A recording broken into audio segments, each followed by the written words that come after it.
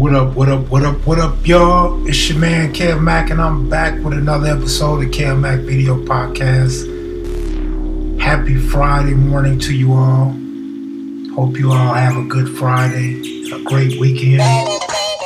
Today we'll be airing part 2 of Tylo Tiny Amp from Rolling 60s. After our last series of Broadway Blue from Fadu's Broadway Gangsta Crip, someone left me a comment saying that it was unfair that she followed Cute's Monster Code and Rockhead. Well, the truth is, somebody had to follow them. It just so happened to be her.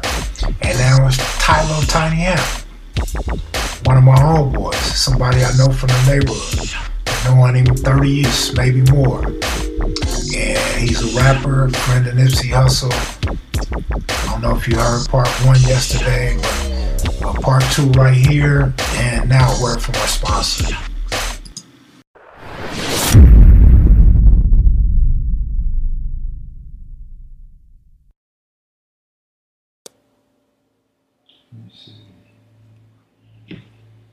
So, was you on the street when King Lou got killed? No.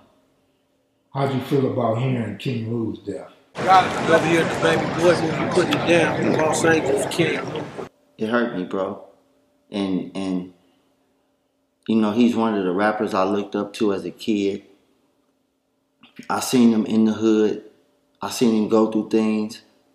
And I just feel that a lot of people that was in his life could have helped him and didn't help him as much as they could. And now that he passed, it was more of a, oh man, I should have did this. I should have did that. We're talking about a music standpoint? I mean, yes. I ain't talking about the hood standpoint.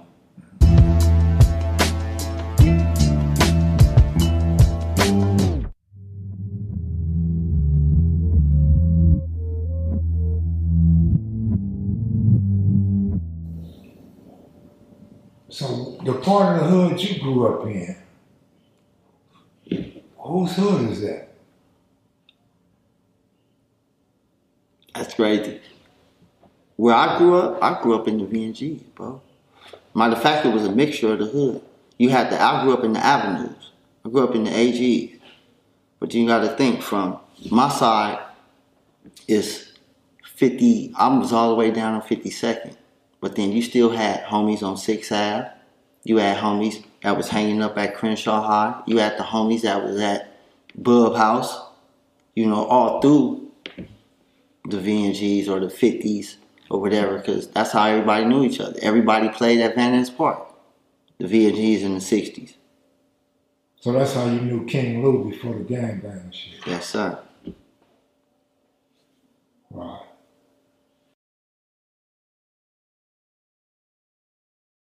Cuzzy, you brought up Cuzzy. He was one of the hardest niggas from the hood when it came to rap. He is one of the hardest niggas from the hood. And I thought I was the hardest. But shit, Cuzzy Capone, he was our Jay-Z of the hood. Where does Nipsey fall in all this?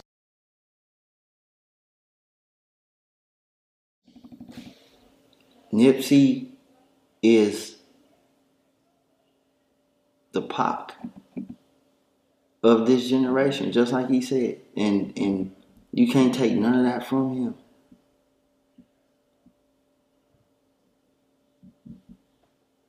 Can't none of that from him. He's the Pac of this generation. Lyrically, he can bust. So when you want to talk some rap shit, he can rap for real. It ain't just, he ain't just talking about hood. He's educating. He's putting things about books. Things he's experienced, things that he really knows. So it was all authentic. You can't take none of that from him. What year did you come off from the pen? 2015, the end of 2015. So did you get a chance to lay a track with Nip? Unfortunately, no. That's the only thing that I regret, and it's funny because he told me I actually have a video of them when they did the first celebrity game and I was in the pen, and he sent me a message like, "Bro, it's almost over. come home and continue your marathon. And when I got home, open arms, he invited me to the studio. I came to the studio with him. I had the opportunity of being with him when he recorded Victory Lap on a few of the joints I was around. But Nip gave me a real lesson as an artist. I'm talking about is as an artist and just on life shit. And Nip was telling me that. He said, bro, if it's not about you and everything that you about, it's poison. I don't care what it is. He said, everything in here right now is about me. You can come to the studio anytime you want to, but everything in here right now is about me and my vision. And he said, everybody gonna understand at the end. So I understood what he was saying to me is that, bro, you can gain all the experience you need, but you need to get out there and make it happen. That's a life lesson. Me being way older than Nipsey, he always had some encouraging words for a brother, man. Right. Nip was the first one to explain to me what a podcast was. right, bro. He encouraged me to start one, and I never had. I did a little bullshit when on Anchor, but I want a real podcast studio, you know what I mean? Right.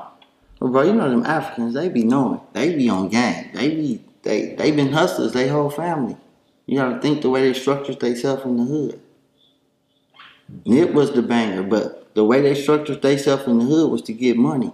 So it wasn't a surprise that they had bread. Right. I mean, he hustled for it, though. I mean, Yeah. Nick really grinded to get where he got. He took a little bit of everybody's idea and implemented it in his own life and his own vision. Because he knew what he wanted. You seen all them tapes, all them old tapes from when they was kids, putting the computer together. I had never seen that. They was putting the computer together. I just gave him a whole nother level of respect after he died. Like, damn, bro, you keep surprising me with shit. And he blessed everybody at one time. Yeah, he definitely was on top of his shit, musically and business-wise, man. Yeah, it was a pleasure just to see him come from where he came from and get to where he got. Right, because he was hood. We can't take that from Cuz was hood. Cuz was hood. Cuz was on the block. Cuz did his thing. And he made a choice. So what projects you got coming up? Oh, like I said, the new problem from the drop, a new project Still Hood. And it's a follow-up after Just Another Day in the Hood 1 and 2. And I've been doing acting. I fortunately had a little part in CJ Maxx movie that they recently did. And I've been touring. I've been opening up for folks. Since I've been home, I've opened up for 2 Chainz. I've opened up for the Migos. I've opened up for. Corrupt keeps me on tour and on the stage with him. I even did the Millennium Tour with Chingy, a couple of dates. So I've just been building up my fan base. I've started being the face of the clothing line. We now selling the clothes. We'll have hoodies soon. And I'm just one day at a time, bro. I set my own goals for my own self. I can't compare myself to the next person, what he doing and what they doing and what level of success that they have, because you'll be chasing your tail. So you have to set small goals for yourself. And when you hit them goals, you set more goals. And that's what I did since I came home. I don't want you to feel like any questions I asked you was to compare you with nobody. No, never that. But that's what they do. That's just the reality of it, bro. Mm-hmm. That's just the reality of the game in itself. So in order to not get caught up in the rat race, you have to find your own serenity in the game. Because this shit how you fucked up. I done been mad, like Nim said, I've been through all the emotions. He didn't quit. I didn't quit. I'm still doing it. People, oh man, why you still this? You need to be, oh, you don't have this, you don't have that. They'll understand at the end. You know, sometimes our pride get in the way, but like we talked about when you pulled up, a motherfucker that's self-sufficient will appreciate what he done did on his own. You know what I mean? You don't always got to get help from people. Right. It helps to work with each other, scratch each other's back, but you feel so much better when you accomplish things on your own. Because it's the ownership. You know it's yours. You know it's authentically yours. Anything I missed that you want to talk about? Did you have anything on your mind when you pulled up? We need more Kev Mac videos to drop. Well, you got Monster Code. Mm-hmm. Hopefully, by the time this one drop, you got Bloodstone Villains. And my thing, man, really is just, I'm trying to get more dot moves, more gangsters. If not, we got a whole bunch of rolling 60s in East Coast. Man, a whole bunch of them. I mean, you know, the neighborhoods, they fuck with a nigga, man, but, you know, this where it's at, man. I've been in the pen. I fuck with rivals in the pen. You know. Some people still caught up in, like you said, a lot of people still can't do what they want to do, bro. No. Some people not man enough to do what they want to do. So, you know, they close their mind. Or they hold on to they holding on to a false, it's almost like a false religion. Because even when you get to a certain age, if you ain't did enough, the fuck is you out? I mean, you know? Some people scared to step out that box, man. And then you got some people. Because they scared of the judgment. And that's what I was about and to then, say. And then that's where you stand up on your 10. Nigga, I'm a grown-ass man. The 50, fuck? 55, 60 Right, years and you old. telling me I can't, and nigga, you a fool, you scared? The fuck? You been out here all this time? Stop it. Nigga, please. I ain't gonna never disrespect the set, but for sure, I'm gonna do what I wanna. I'm a grown-ass man. I'm gonna talk to who I wanna, make money with who I wanna. So speaking of rivals in prison, did you fuck with enemies in the pen? Yes. You will fuck with enemies in the pen. And if a nigga say that he didn't, he lying. Now, I'm not saying you was buddy, chummy, but nigga, stop it. You get to that 4 yard, nigga, you gonna fuck with some enemies. Yeah, you know the crazy part about that is you limit yourself if you don't. Right. I mean, it's networking at one-on-one.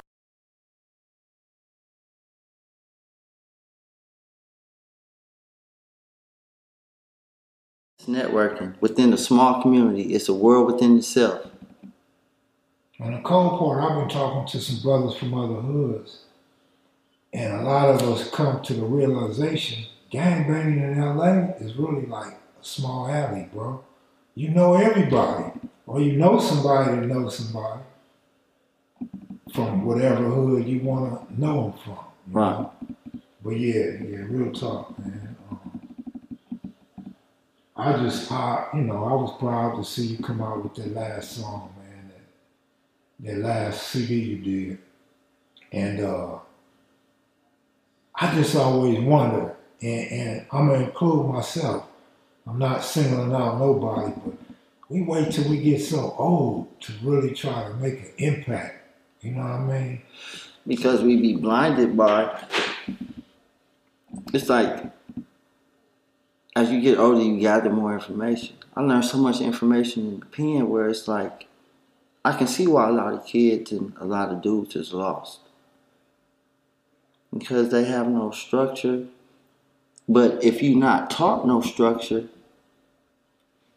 on life in general, you just gonna be, it's like you just out there swimming. You just trying to, you dog paddle, you swimming wild. When you start learning structure and learning how to stroke, and that's when you start navigating through life. And then that's when you start finding out the purpose in life. So you can't put a time limit on it because some people get it early, some people get it late. Real talk. Unfortunately, a lot of us, we get it late. We get it late. But like I said, see, that networking in prison really helps. You know what I mean? You can cross lines and boundaries that you would have never done a long time ago. Right. You know, so we gotta unhandcuff ourselves and get out and swim in deep water, shallow water, and all that shit.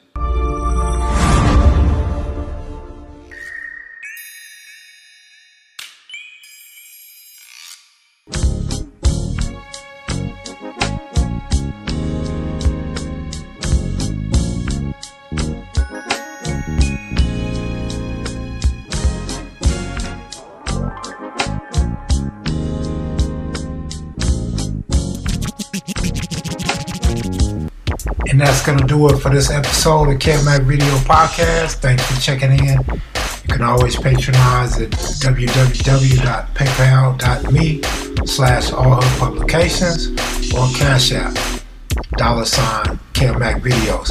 Appreciate your support. Be sure to check out the videos when you have time on YouTube at Kev Mac Videos. Have a great weekend.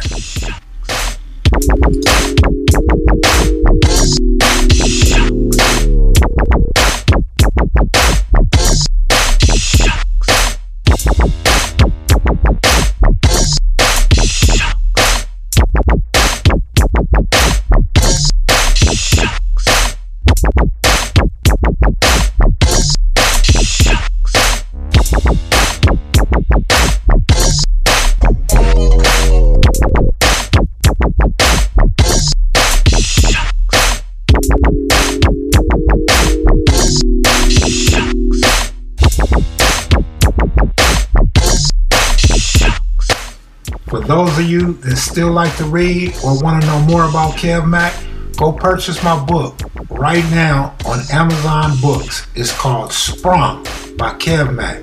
The title's Sprung by Kev Mac on Amazon Books. Have a good weekend.